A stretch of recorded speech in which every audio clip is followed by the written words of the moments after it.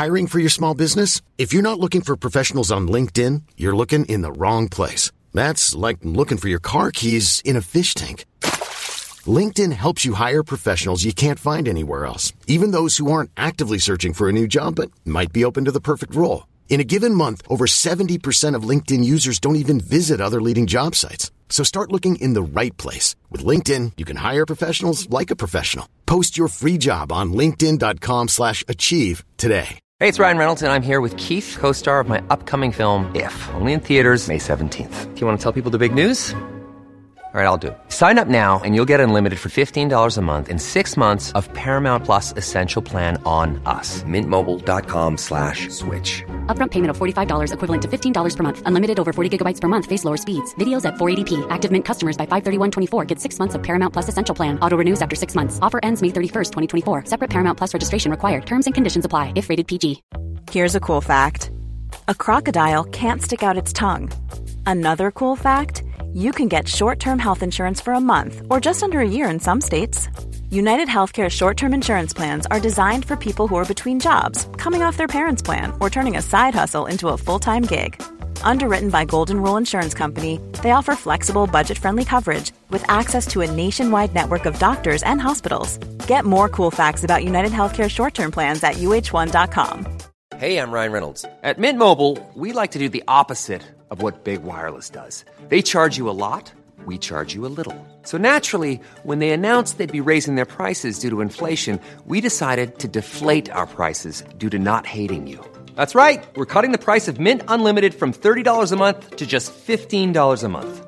Give it a try at mintmobile.com/switch. $45 upfront for 3 months plus taxes and fees. Promo rate for new customers for limited time. Unlimited more than 40 gigabytes per month slows. Full terms at mintmobile.com. Many of us have those stubborn pounds that seem impossible to lose, no matter how good we eat or how hard we work out. My solution is PlushCare. PlushCare is a leading telehealth provider with doctors who are there for you day and night to partner with you in your weight loss journey. They can prescribe FDA-approved weight loss medications like Wegovy and Zepbound for those who qualify. Plus, they accept most insurance plans. To get started, visit plushcare.com/weightloss. That's plushcare.com/weightloss. When you make decisions for your company, you look for the no-brainers. If you have a lot of mailing to do, Stamps.com is the ultimate no-brainer. Use the Stamps.com mobile app to mail everything you need to keep your business running with up to 89% off USPS and UPS. Make the same no-brainer decision as over 1 million other businesses with Stamps.com. Use code PROGRAM for a special offer. That's Stamps.com, code PROGRAM.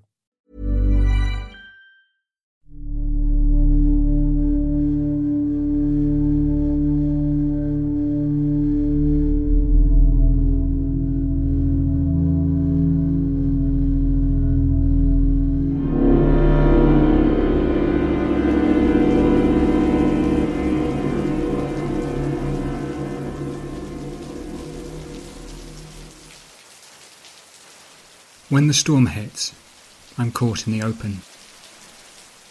The rain pounds the rooftops, shakes tiles into the gutters, washes the cigarettes and paper across the cobblestones of Askew and into the drains. With my hood raised over my head, the city is limited and indistinct, a shimmer of golden building lights and silhouettes that seem to erode backwards into the rain and the darkness. It's as if Askew is shedding its skin.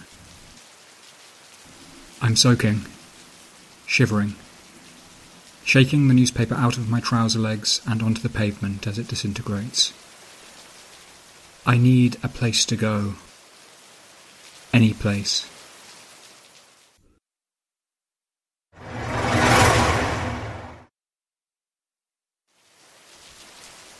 I spend an hour or two on the underground network, passing up and down the train carriages with a styrofoam cup in my hand, trying to make a few coins.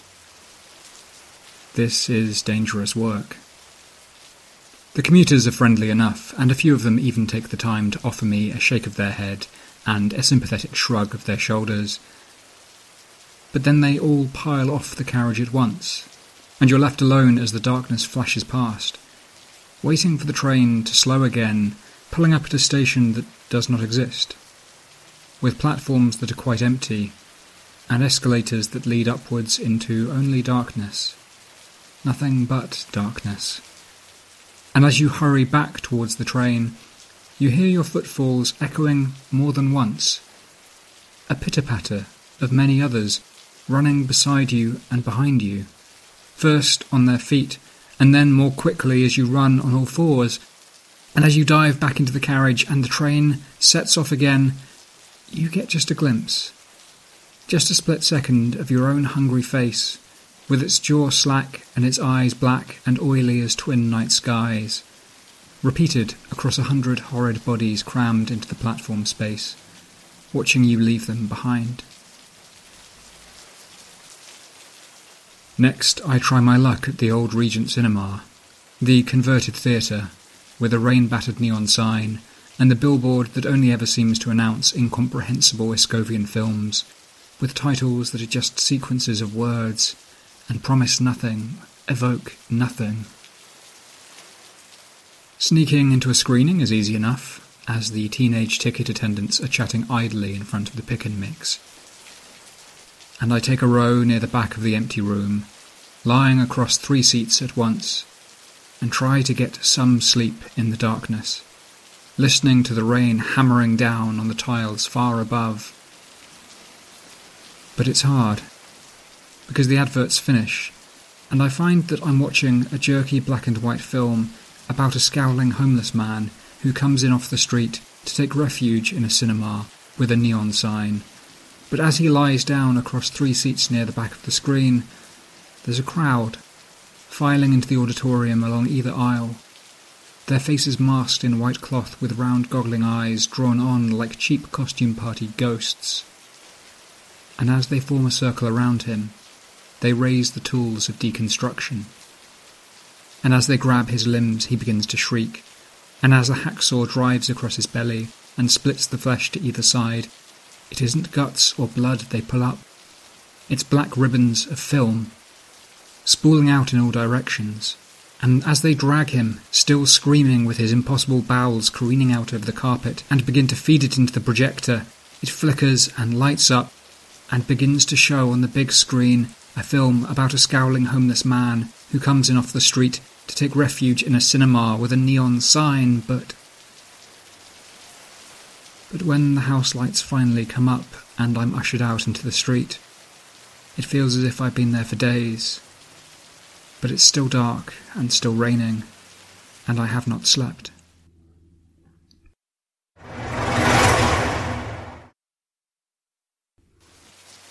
There is refuge out there, I know. And as I pause beneath a street sign that points me in the right direction, spelling out the name of my sanctuary, I feel as if luck must at last be on my side. The other walking homeless have told me about the great undulating plains of Reclamation Park, where tall oaks and silver birch obscure the city skyline, and the whisper of birds drowns the screaming traffic. Not far from here, within walking distance, beneath the black trees, in the long untended grass, I will find shelter.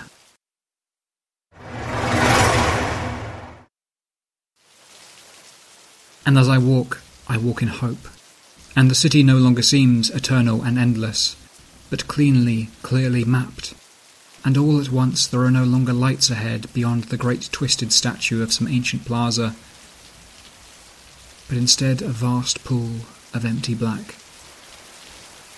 Reclamation Park, a patch of pure oblivion sewn into the fabric of the city. I cross the square, pushing through the lingering tourists beneath their black umbrellas, find the iron fence with my hands, and haul myself over, one leg at a time. I hang for a moment, then drop. It's like going blind, a descent into absolute darkness, my feet squelching into rain-sodden grass, my hands flailing out to catch my balance. I stand there, on the other side of the fence, listening to the silence, and wait for my eyes to adjust, until at last the trees are visible, looming out of the darkness before me like great grey mirrors, and I stumble on, past them and around them, hoping to find a place where the rain no longer oozes through the canopy above. And then I find myself standing on the edge of a grassy rise, and there are golden lights below me, illuminating the silhouettes of a playground just ahead. A rickety iron swing, a climbing frame with slide, and a low crimson tunnel that looks just dry and empty enough. I bend down, cramming my knees into my chest, and force myself into safety. It's snug inside the tunnel, and soon enough it's warm as well.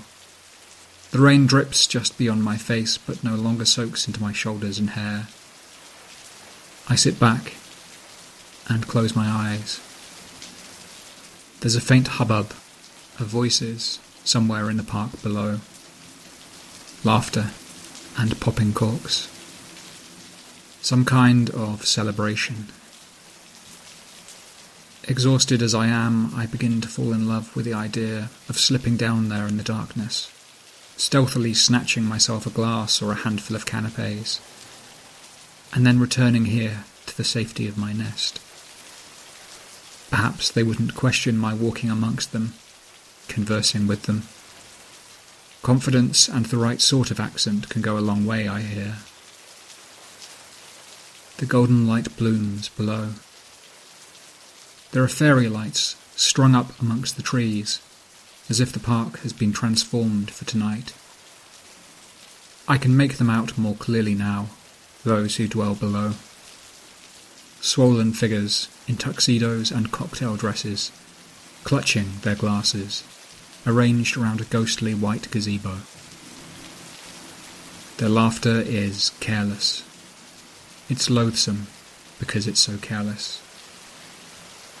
Their jowls shake as they talk. Their sightless eyes sing with happiness. Do these people see what I see, I wonder? Will they ever truly know Eskew? I'm so caught up in my own contempt that it takes me a second to realise there's something crawling up my arm. I jolt back. A brilliant electric blue bug is tottering up the sleeve of my coat, its fragile little feelers extended. It's beautiful. A tiny alien thing, a colour and a brightness that should in no way exist in nature, crawling determinedly up the sodden cloth of my coat, as if something meaningful awaits it at the end of its journey. I watch it worshipfully for a time, enjoying every teetering step and awkward backwards-sideways movement, until finally it gets a little too close to the skin of my wrist and I gently shake my sleeve, then a little harder, until it drops into the mud beyond the tunnel's mouth and is gone.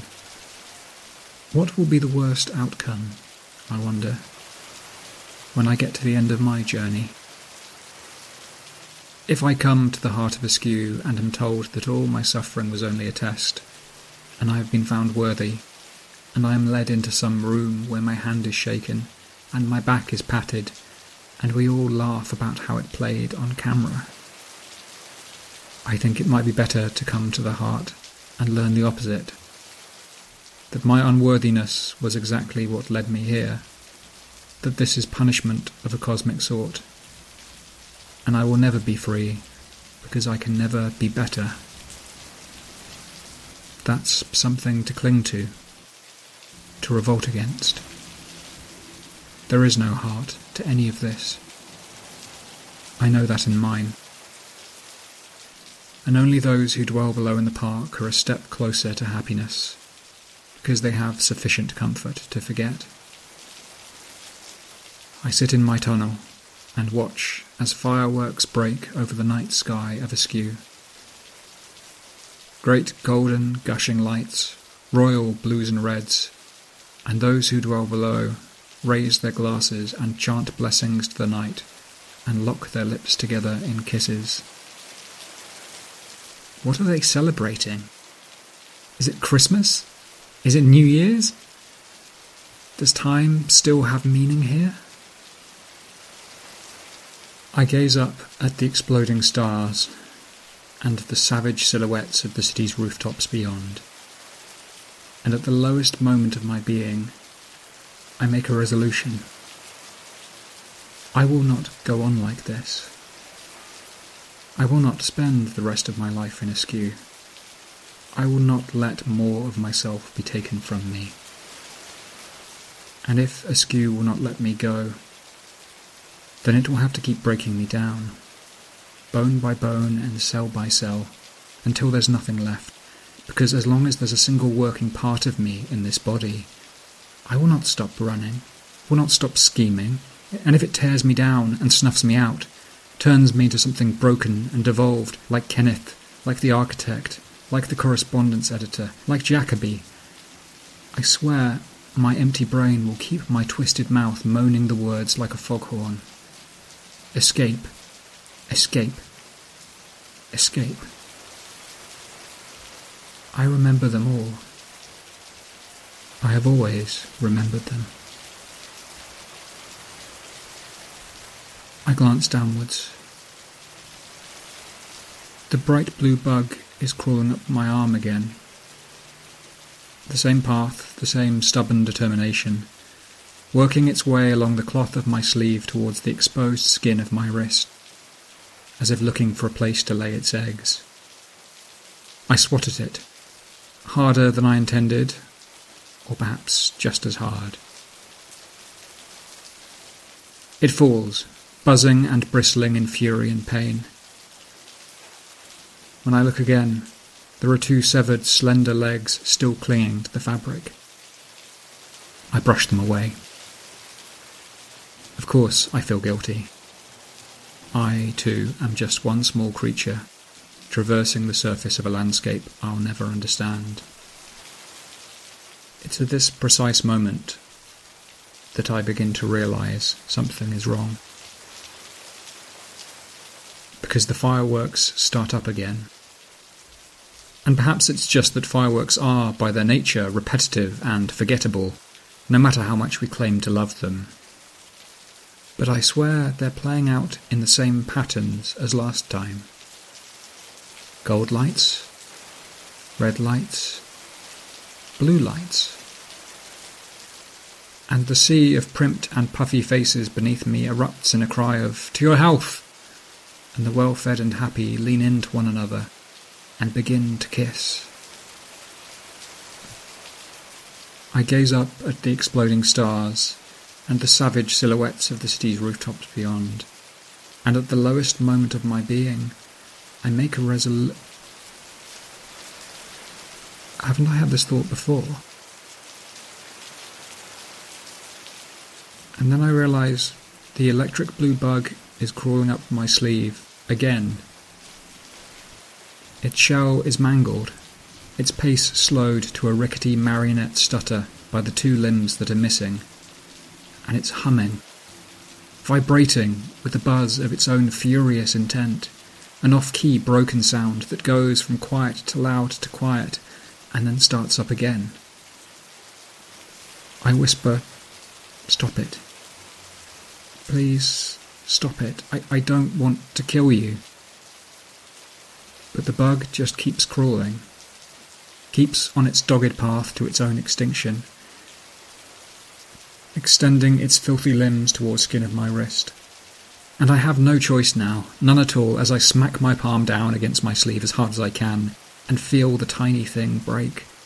Hardness resolve into softness, and I wipe the disgusting mass of beetle, whirring and whining and twitching its limbs down onto the mud beneath the tunnel's mouth, and stamp with my foot. Once. Twice. I feel dirtied and relieved all at once, as if I've sinned and cleansed myself all in one motion. But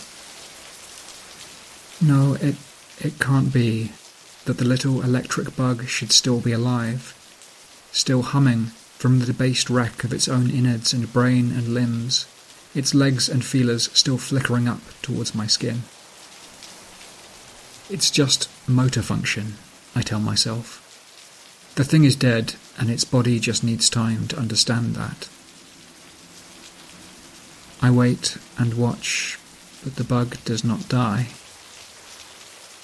In fact, it manages somehow to push itself back up onto what must be its front, screeching and whirring in triumph as it slopes a single inch through the mud, agonizingly slow towards my shoe. I stamp down again, and harder still, and I shout it this time. Stop! Please, stop! Nothing stops. The fireworks break out again, and I begin to suspect that I am trapped, somehow, in this park, in this moment of time within this park, in this filthy tunnel, with this poor, foolish, horrible bug, that askew could trap me in a thimble, that there is nothing that cannot be made a prison. Those who dwell below are singing again, but the words are different now. The words are horrible. When you go down to the end of the town, be careful where you play, because the shadow that's down past the end of the town will surely take you away. Partygoers kiss, and their jaws clench with inhuman motion, and the lover devours the face of the loved, and half of the crowd below come away grinning and chanting, with no cheeks and no lips. The bug is crawling up my sleeve again. It's no longer a bug, no longer a stable, structured creature, but a moving, fluid tumour of white insect guts and gorgeous blue shell shards spiking through the oozing flesh, and 3 nervous spines that could be legs or feelers twitching uselessly through the air. It should no longer be capable of movement, but it doesn't seem to know that. I know a metaphor when it's crawling up my arm. I know a message when I see one. Askew wants to show me it knows how dogged one small thing can be, and how little it matters. I try to brush it off. It keeps on going. I shake it and shout at it, but it keeps on going. And as it reaches the curve of my sleeve, descending onto the skin of my wrist, it spreads out, slopping over my knuckles in every direction, like white grease, like an oil slick. The fireworks begin again. The singing begins again. The couples below lean in and kiss deeper, and take more from one another. And as the bug writhes and rises up my fingertips, there is already a second mass of broken beetle crawling up my skin, and as the night sky explodes again, a third and a fourth, and the white boiling interiors are spreading along my arm, beneath my coat. A tide of beetle reaching for my chest, for my throat, for my open, screaming mouth. Stop it, I scream. The bug's gross mechanical hum is in my ears, is in the marrow of my mind. I scream and scream. And the thought of my scream is this. I'm sorry. I'm sorry. I take it back. Take away everything else from me, but leave me more than this. Silence. The fireworks crack like golden eggs in the sky, but there is nothing on my arm. I open my eyes. I'm lying sprawled in the mud beyond the mouth of the tunnel. And as I right myself, I realise I have an audience of the well-dressed and the wealthy. They gaze up at me from their party with hostility, irritation, amusement, above all, curiosity. as if I'm some brave and unruly insect that's crawled into the path of their polished leather shoes. And then one of them says, "David?" Allegra is standing amongst the well-fed, the washed, the happy, a single crudité halfway to her lips. "David?" she asks again, and then she excuses herself from her companions and comes striding towards me up the grassy slope. "David!" she says as her eyes meet my eyes in the darkness, and she takes me by the arm and guides me half upright as gently as she can. "David, my God, what happened to you? I tried your apartment. I tried everywhere. You just vanished. I thought you'd run away again." I fall into her embrace, which is welcoming and warm, no matter how long it's been since I shaved or showered, no matter that I'm quivering with terror and hunger and exhaustion. I'm home, I think. I'm home.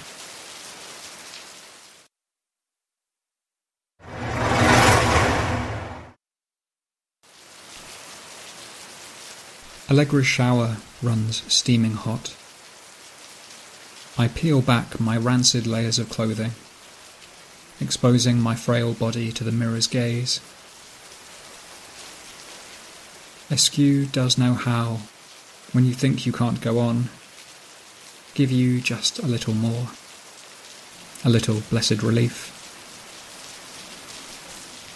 And it's only when I'm standing under the water, scolding and safe and happy, that it occurs to me.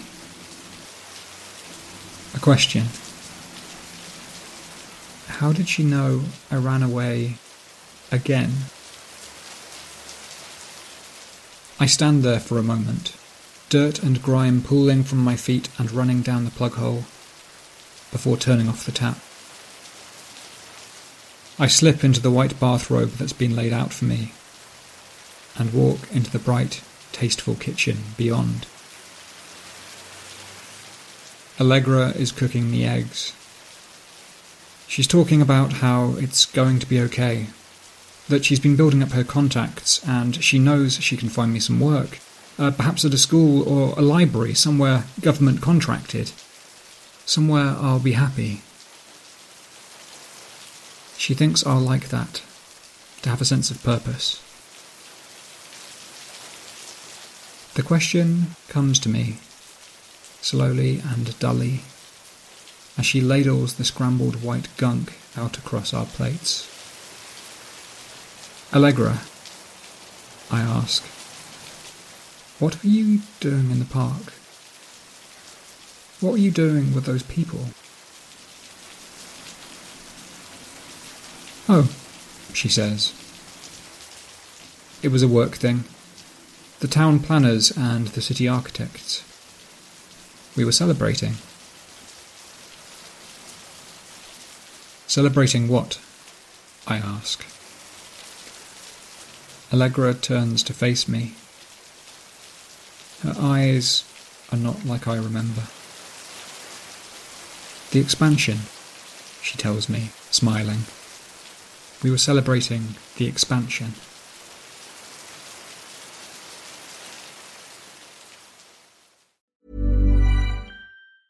Hey, it's Danny Pellegrino from Everything Iconic. Ready to upgrade your style game without blowing your budget? Check out Quince. They've got all the good stuff, shirts and polos, activewear, and fine leather goods, all at 50 to 80% less than other high-end brands. And the best part? They're all about safe, ethical, and responsible manufacturing. Get that luxury vibe without the luxury price tag. Hit up quince.com/upgrade for free shipping and 365-day returns on your next order. That's quince.com/upgrade.